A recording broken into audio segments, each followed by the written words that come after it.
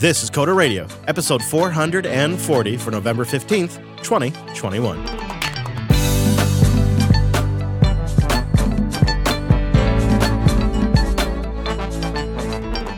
Hello, old friends, and welcome back to Jupiter Broadcasting's weekly talk show, taking a pragmatic look at the art and the business of software development as a world of technology. This episode is brought to you by Cloud Guru with the Cloud Playground, Azure, AWS, and Google Cloud Sandboxes on ACG's credit card, not yours. Get certified, get hired, get learning at cloudguru.com. My name is Chris, and joining us hunkered down from his base of development and shenanigans, it is our host, Mr. Dominic. Hello, Mike. What's up, Chris? Uh-oh. You sound a little under the weather. I have to tell you, I am not feeling well. So I've had the Rona before. Yeah. And I am fully vaccinated, so I'm hoping that means it's not the Rona, but I did a home test and it said no. You do have a kid and family. They're all vectors of all kinds of disease, let me tell you. Well, especially the 5-year-old. My immune system, honestly, if I could just inject a Purple Heart into my bloodstream, I would. Because this kid comes home. Did you wash your hands, Reese? Yeah. Did you really? Oh, no. Well, go wash your hands. It's like you're asking them to pull nails to wash their damn hands. It's like you're asking them to code in Windows. I mean... my kid the other day, I won't say which one. So there's 3 of them, but I won't say which one. My kid the other day goes... I name names. I mean, you're just like, you're a better dad. The kid comes out of the bathroom and I say, hey, you didn't wash your hands. Dad, I washed my hands like an hour ago. I'm good. Like, that's not how it works. Damn kids. Maybe you could explain to me why my Twitter feed is blowing up today. Usually when this happens, somebody has bought a new laptop. So I have made many questionable decisions in my life. Most of them either involve gin, women, or frankly, I don't know why I can't get this kid to wash his hands. I'm sorry, this is my hobby horse. This is no longer Coder Radio. This is, God damn it, wash your hands. Yeah, so my MacBook Air, my beloved, my sweetheart, my darling. Your M1 MacBook Air. Yes, is going to a staff member. The Wicked Dave, my CTO. Whoa. Because his MacBook, not Air, but do you remember the dark days of the regular MacBook? Oh, the butterfly you're talking about? Yeah, she's having some problems. I bet. Oh, you bet. Can you guess what those problems are? The Z key or something. That's what I'm having. My Z key just gave out on the... Yeah, so it's a Z key and it's a command key that are not working. And that's causing just all kinds of issues. So I like Linux.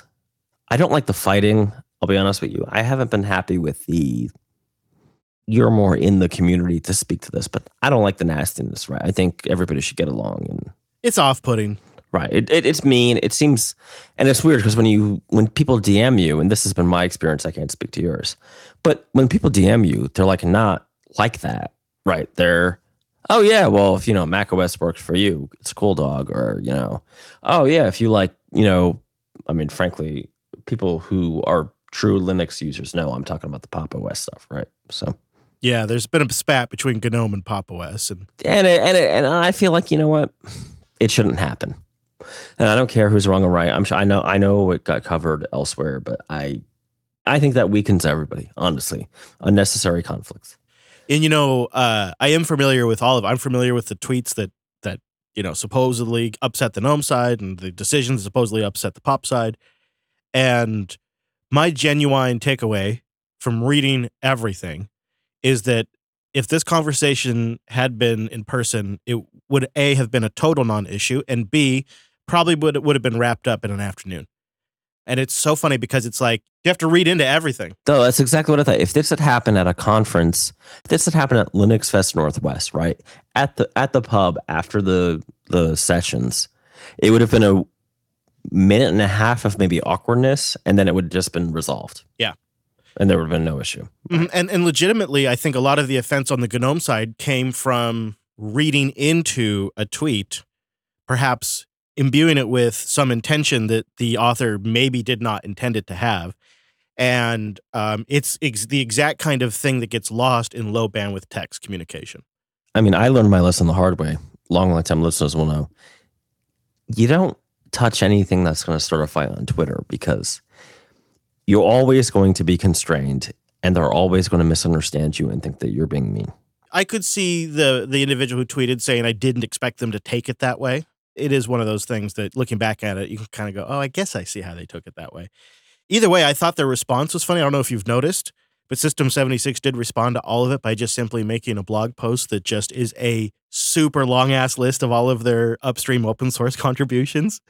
And they really had no other comment than that. Obviously, people who listen to the show a long time, I'm friendly with the System 76 people. But this is all a waste of energy. Yeah. It just is a waste of energy. And frankly, people who can develop Linux desktops, not even applications, but actual like operating systems, are some of the brightest people in the world. And wasting their time on Twitter fights is... And you know what I saw?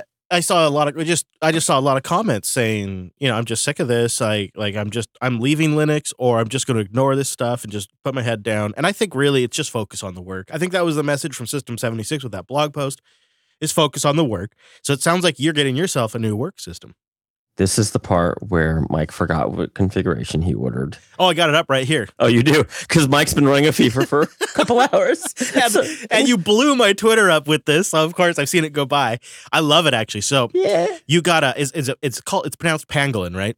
Oh, is it? I thought it was pangolin. Oh, I thought it was like British. Whatever, who cares? I have a hard time with words, so I'm not the person to ask.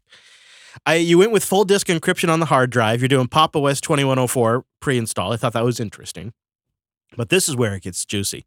Wait, why was that interesting? I know you have different requirements, especially if you're traveling, but I still am very nervous about encrypting my home disk. I'm an old man who had clients I couldn't recover their data because they lost their... I know, but so even my Mac disks have to be encrypted. Right. I know for you, it's a different deal. So do you know what the deal was? I was looking... I mean, is it okay to talk about other brands, or are we going to get in trouble from potential sponsors? I don't know. You tell me. No, it's fine, of course. I mean, I know you've been to the Dell headquarters, but I was looking at the XPS. I call it Sputnik. They don't call it that anymore. They call it Developer Edition. So there's a crazy story behind this. Okay. Do you want to hear the crazy story? Of course. All right. Poor old Mike can't buy servers because reasons. Right? Okay. And those reasons are the chip shortage, but Mike is not going to talk politics here. I would direct you to Unfiltered Show. Yeah, I will gripe about the supply shortage all you like on that show. And also, my whole team is remote now, but I still have my space in Plant City, which is effectively a server farm. Those servers, I regret to inform you, are mostly Thalios and iMac Pro right now at this point, and very other expensive Apple computers running Linux or running Mac server.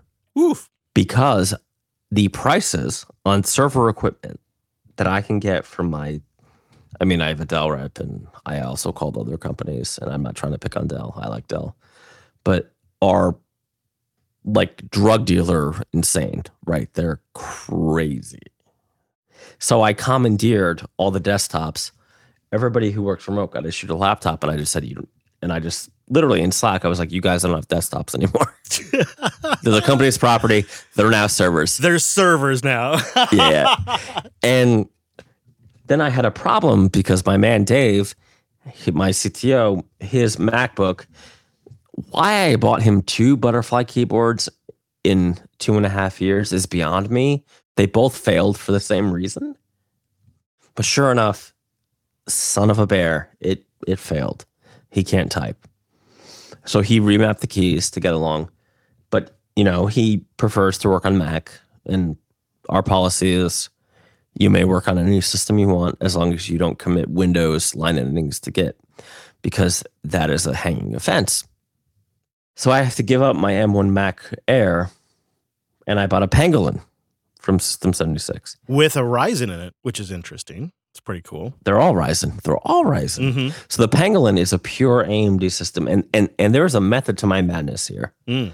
Granted, my fever was 101 when I bought it, and talked to the sales guy. So Sam, you did an excellent job here. Why didn't you just get yourself another M1 MacBook Air? Why did you go with a Pangolin Linux box? Yes, this is the big thing, right? The Air config versus what I got in the Pangolin does not match up at all. Right, 64 gigs of RAM. That's pretty nice. Yeah, 64 gigs of RAM. It's a pretty beastly machine. We have a link in the show notes, I think, definitely in the chat room.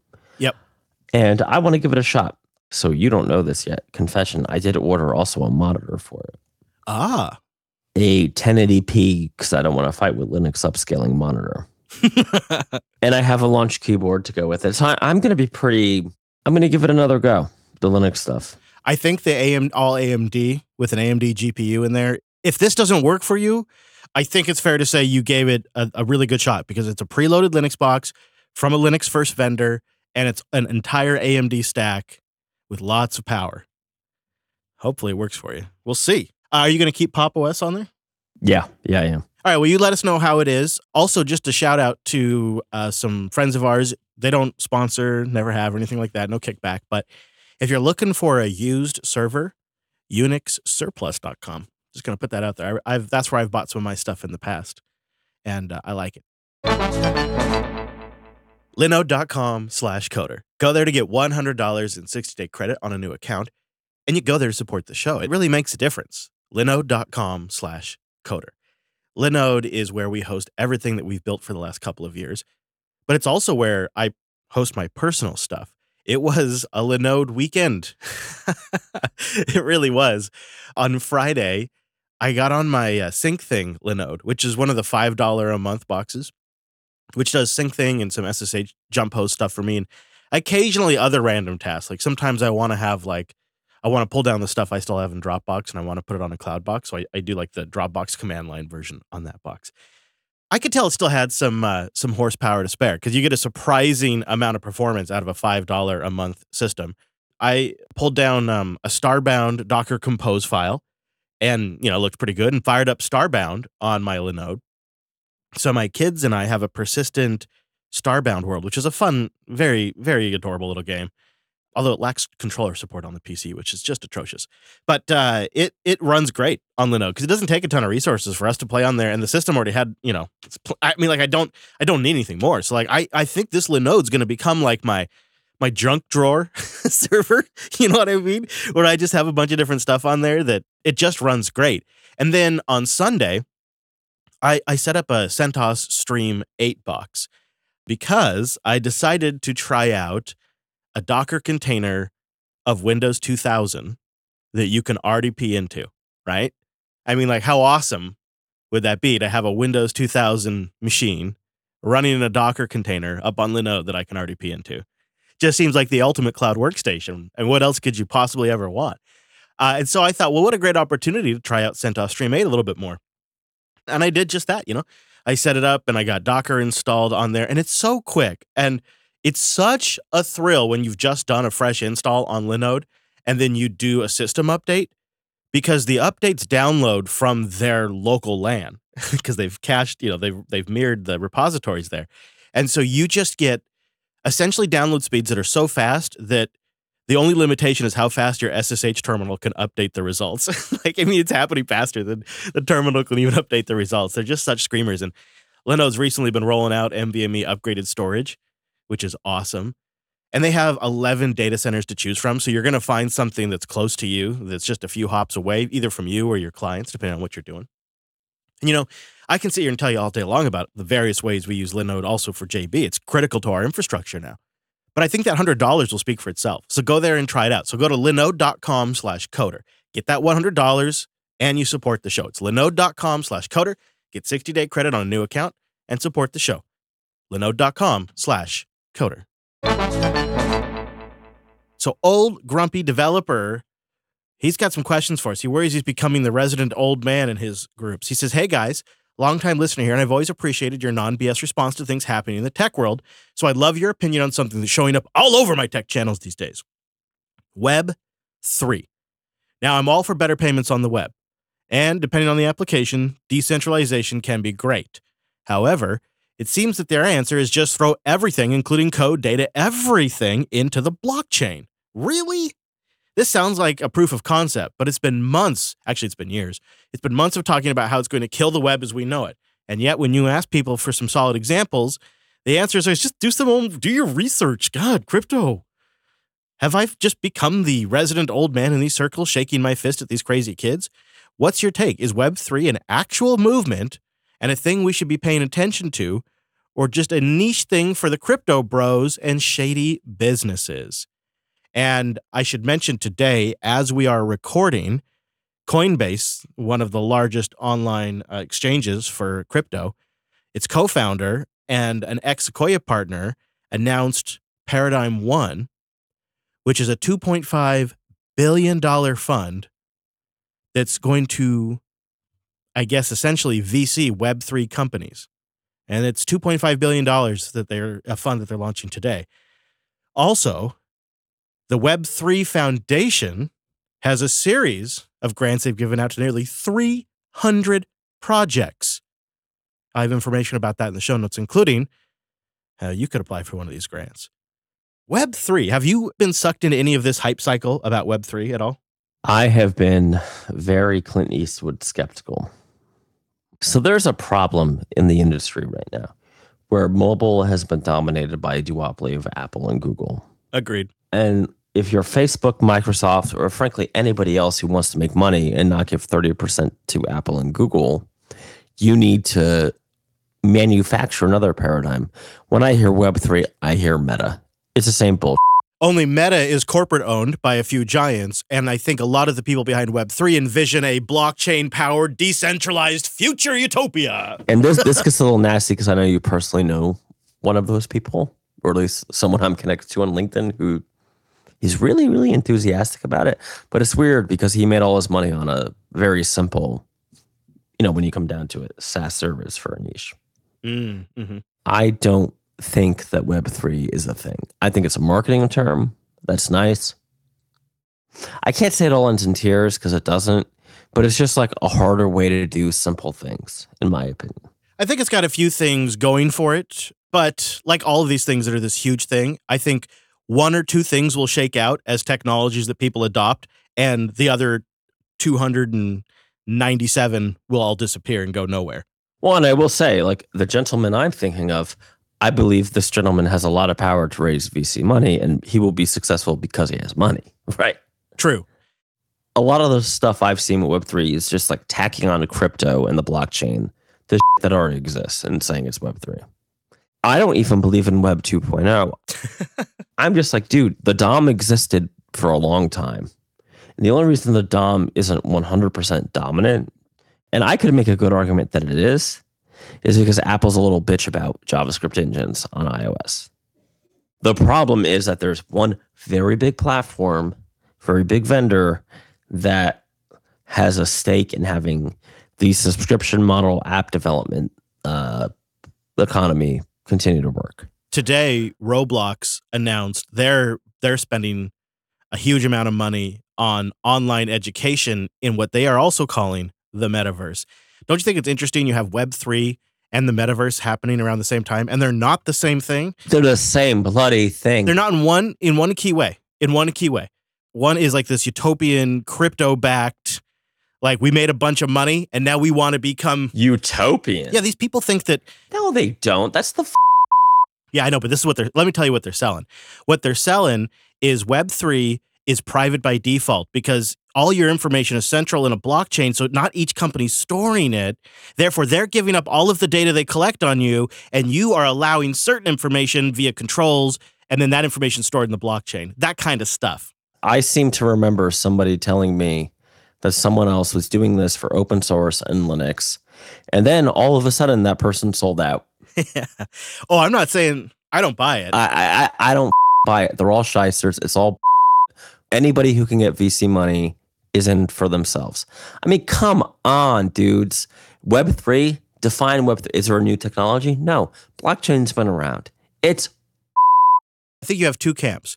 You have people who are delusional and think that companies like Microsoft and Apple and Amazon would give up power and decentralize it to a bunch of, to the blockchain. That's never going to happen. And then you have people that actually, know it's never going to happen and are just grifting. I think those are two camps in this group. Okay, I think I have a special experience in this because I'm old enough to have been right there at the beginning of the App Store, right? It was a utopia, or so we thought. But it turned out, thank you Epic for suing Apple, that it was all from the beginning. Yeah. They were using the App Store to make bigger deals with other companies and control the ecosystem. Web3 is not, you know what Web3 is? It's somebody who made their money, sold out, f***ed everybody over, that wants to now cleanse their reputation. That's what Web3 is. Yeah, and be responsible for building the next generation of some technology platform so they can make it into history books. It's not the next generation. You could do the same thing with regular REST. It's putting something on the blockchain does not inherently make it more secure. It doesn't make it better. It in fact makes it slower and dumber. That's dumb. Here's the thing, though. Having a decentralized, trusted way for companies to share data and do payments, that idea is appealing to a lot of people. And that's why I think this Web3 stuff's been picking up momentum since 2018. And it's just been the ball has just been bigger. The snowball's just gotten bigger and bigger. I think they're touching on key issues that people are concerned about, like control of privacy. Bull. I know, but people care about that, and so they're playing to that. Fry me some bacon. Give me my bacon. Here you go. I have some possum bacon from Tampa. Maple possum bacon.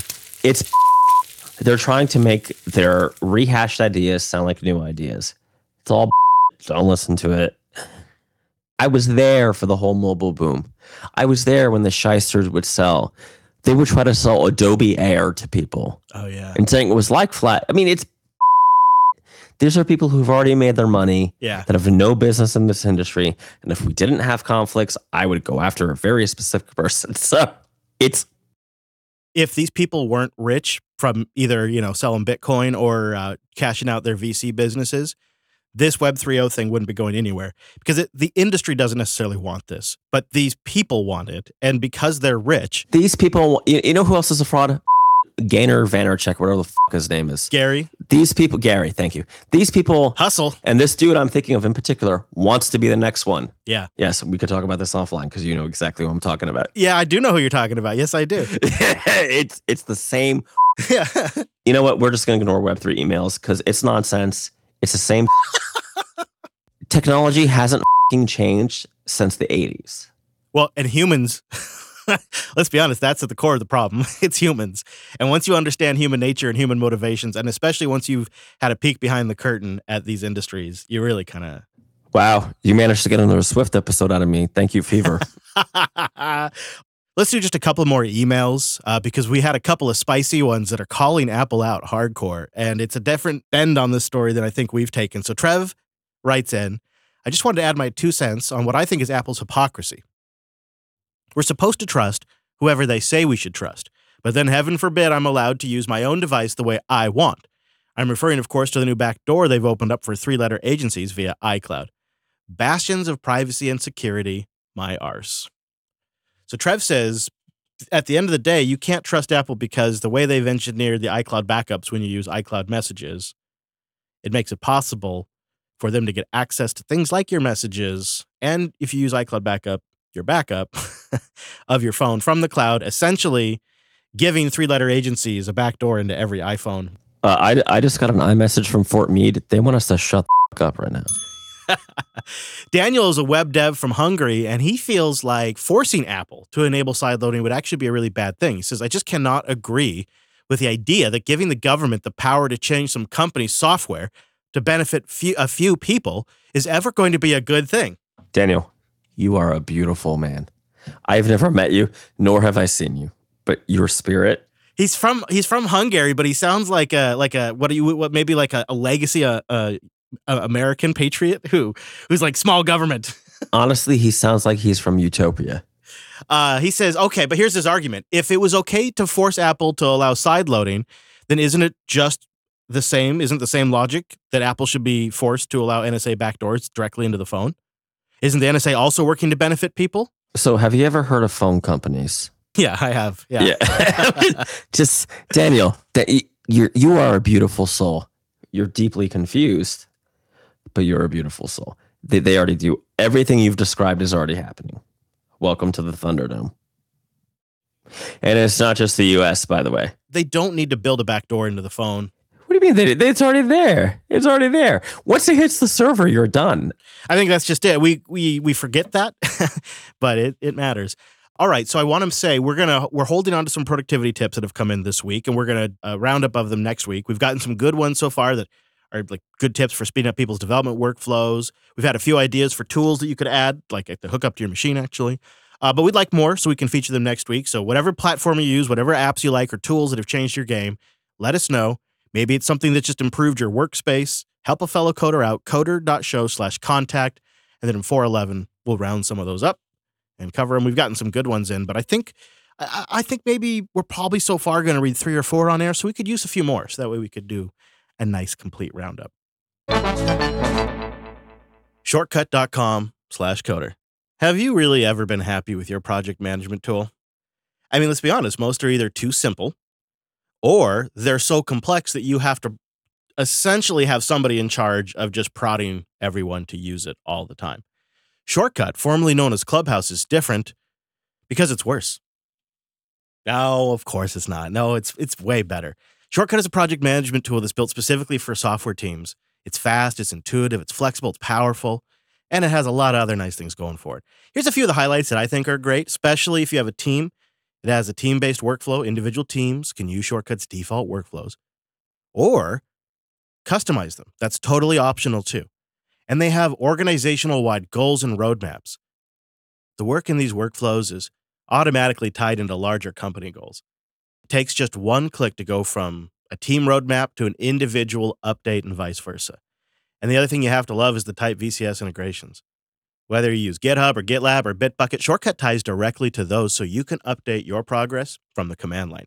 Actually, speaking of using the keyboard, it has a very keyboard-friendly interface, and I love this. I think this is a great power user tool. They have what they call the power bar, probably appropriately named, allowing you to do virtually anything without having to touch your mouse. Just throw it away. Just use the keyboard. I think also iteration planning is fantastic. You can set weekly priorities. Oh man, I could use that. And then let Shortcut run the schedule for you with, accompanying burn down charts and other kind of reporting that just makes it great. So go give it a try today at shortcut.com/coder. Again, that's shortcut.com/coder. That's where you go to sign up and support the show. Shortcut.com/coder. Again, formerly known as Clubhouse.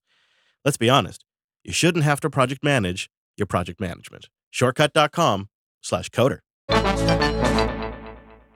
So developers are really upset this week because it seems like Apple is buying Google Ads out from underneath them to redirect users to subscribing via the App Store platform instead of the developer's website, where it would likely be cheaper and they would generate more revenue. Apple has just sneaky bought a few ads here and there. A few. To sort of capture search results and send them to the App Store. I don't care who you are. This just doesn't look good. Right. Well, no, it's not great. And it shows you, I'm going to try to be calm here. I'm going to, woosah it, that the reality of iOS is that the real business that Apple is in is the business of collecting in-app purchases. Or I would say monetize the iPhone in general. Right. I would go a little further. Like, your description was fair, but I think it was a little diplomatic. They are not saying this is Apple doing it. They're making it look like it's the actual app developer themselves putting up these ads. Whoa, really? Yeah. Which they're using the app developers' trademarks, their logos, etc. And the app developers aren't happy, but because it's Apple and no one wants to get kicked off the store, I mean, you can read the article in Forbes, it's a chilling effect. Honestly, Apple is no longer a computer company. They're a middleman company. That's what they are. They're here to collect their tax. They're the IRS of businesses, of software businesses. They're here to collect their tax, and that's what they do. And it's a bigger business than the Macintosh business, by the way. So you're right. Reading the details, they ran the ads for the app as if the developer had ran them. So it'd be like an ad for Overcast on Google Ads. Yeah, Overcast is a small app. Let's take Tinder, which is a huge app, because everybody on an app was looking to get some app during the COVID, right? See what I did there? It's so scummy, right? They pretended to be Tinder. No, I am not a Tinder user anymore. I mean, that's how Chris and I met, but, it's fine.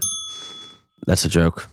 The other part of this is that by buying these ads, they are driving up the cost of legitimate ads from the actual app developer for the name of their own goddamn app. That seems really shady. Honestly, this is the reason not the reason, but this is a reason I bought a Pangolin instead of a Mac today, because I don't believe that Apple is a software company or, frankly, a computer company anymore. They are a revenue maximization company and, frankly, a middleman company. It really is a shady thing to do because I hadn't thought about... It's super shady. There's no excuse for this. I hadn't thought about it raising the price for developers to advertise their own app. That really is just the worst. Wow. And they made those first-party app tracking changes. And guess what? Now Apple's ad sales are way up. In fact, AppsFlyer, which is an app marketing survey business, says that really now developers are kind of forced to use Apple's ads if they want to take advantage of any first-party information. So it's no surprise that now the number one player in this area is becoming Apple. They've also taken a good chunk out of some of the social networks. Facebook claimed that they were taking a bit of a hit. It seems like it was clearly a motivated move that, it just had the side benefit. I mean, you could argue it's for users, but yeah, we said it at the time. This is gonna increase their ad sales. What are you talking about? This is going to increase their in-app purchase revenue. There's no excuse for this. What, they decided to do a solid to the biggest grossing apps in their store that were also offering outside of app purchases? Give me a break. I know. This challenges credulity. This is why the Mac is honestly so neglected. Yes, the hardware is great, blah, blah, blah, but the software is it doesn't meet the hardware for sure. Yeah, I was thinking things are good now, right? With things are getting better. Monterey's a pretty good release as long as you don't change your mouse cursor size. And the M1 hardware and the M1 Max and Pro updates seem really solid. So do the new MacBooks. They've come back on a few decisions they've made that were awful, and now the MacBooks seem really competitive. But how long will it last? Because this is ultimately, let's say the Mac were to enjoy just a renaissance like nobody ever saw. And this is hypothetical, but let's just say it shoots up to 30% of the PC market, right? Well, what's Apple going to do? They're going to do exactly what they're doing to iPhone users right now. They're going to try to start monetizing the Mac user in every single way, because once they reach market saturation of potential customers for their devices, because they are very expensive and because they have a very unique ecosystem, not everyone's going to buy it. So they reach market saturation, and the only direction they have to go then is to monetize all those billions of users. And this is why I'm going back to Linux. It's the long-term bet. You're going to have a good time for a short term, is my bet, with the Apple platform. It's got probably years of interesting growth ahead of it, but it won't last forever. And if you look at the long time scale, Apple's a 30-year plus company. It took them about 20 years, and then they took their eye off the Mac for a bit. And now they're just after 10 years getting back to it. Yeah, but see, I think they really are a services company now. Yeah. They're looking for that sweet, sweet recurring revenue. And this because in the background of our conversation has been the chip shortage. Apple is the richest company in the world, or maybe they dropped, I don't know, but they're one of the top 3. They could just with magic open factories, right? Because I don't care what you say, if you're willing to throw obscene amounts of money at a problem, those problems get solved. If you think about what this means long term, it's bad for Apple users long term. This is not a good thing to see Apple doing. And if you doubt the seriousness in which Apple sees this, just look at how serious they are investing in Apple TV and how all in they are with Apple TV. There's only one reason: services. It's services. And that shows you how far are they willing to go? They're willing to become a new HBO. They're willing to basically build HBO inside their company and produce content to drive up services. You don't have to deal with any of those nasty labor unions or workers or people who might get hurt on the job building your desktops, right? Seriously, yeah. I mean, I know I'm going to put my foot in the fire here, but this is why I have a very sympathetic eye to System 76. You know what? They're doing a lot of their work. I know they buy the laptops from overseas and they just do whatever they do with them. But they build their Thalios and some of their other equipment in the US, right? The launch keyboard in Denver. They do a fair amount of QA and firmware work. And there's quite a bit of back and forth with the vendor to just fix small compatibility, niggling issues. But you're right, they don't build the motherboards or the chassis or anything. But they're getting there, right? They've even said on their roadmap is to get there. Carl and I had a conversation about it when I was there in Denver, and he's pretty frank about it, really.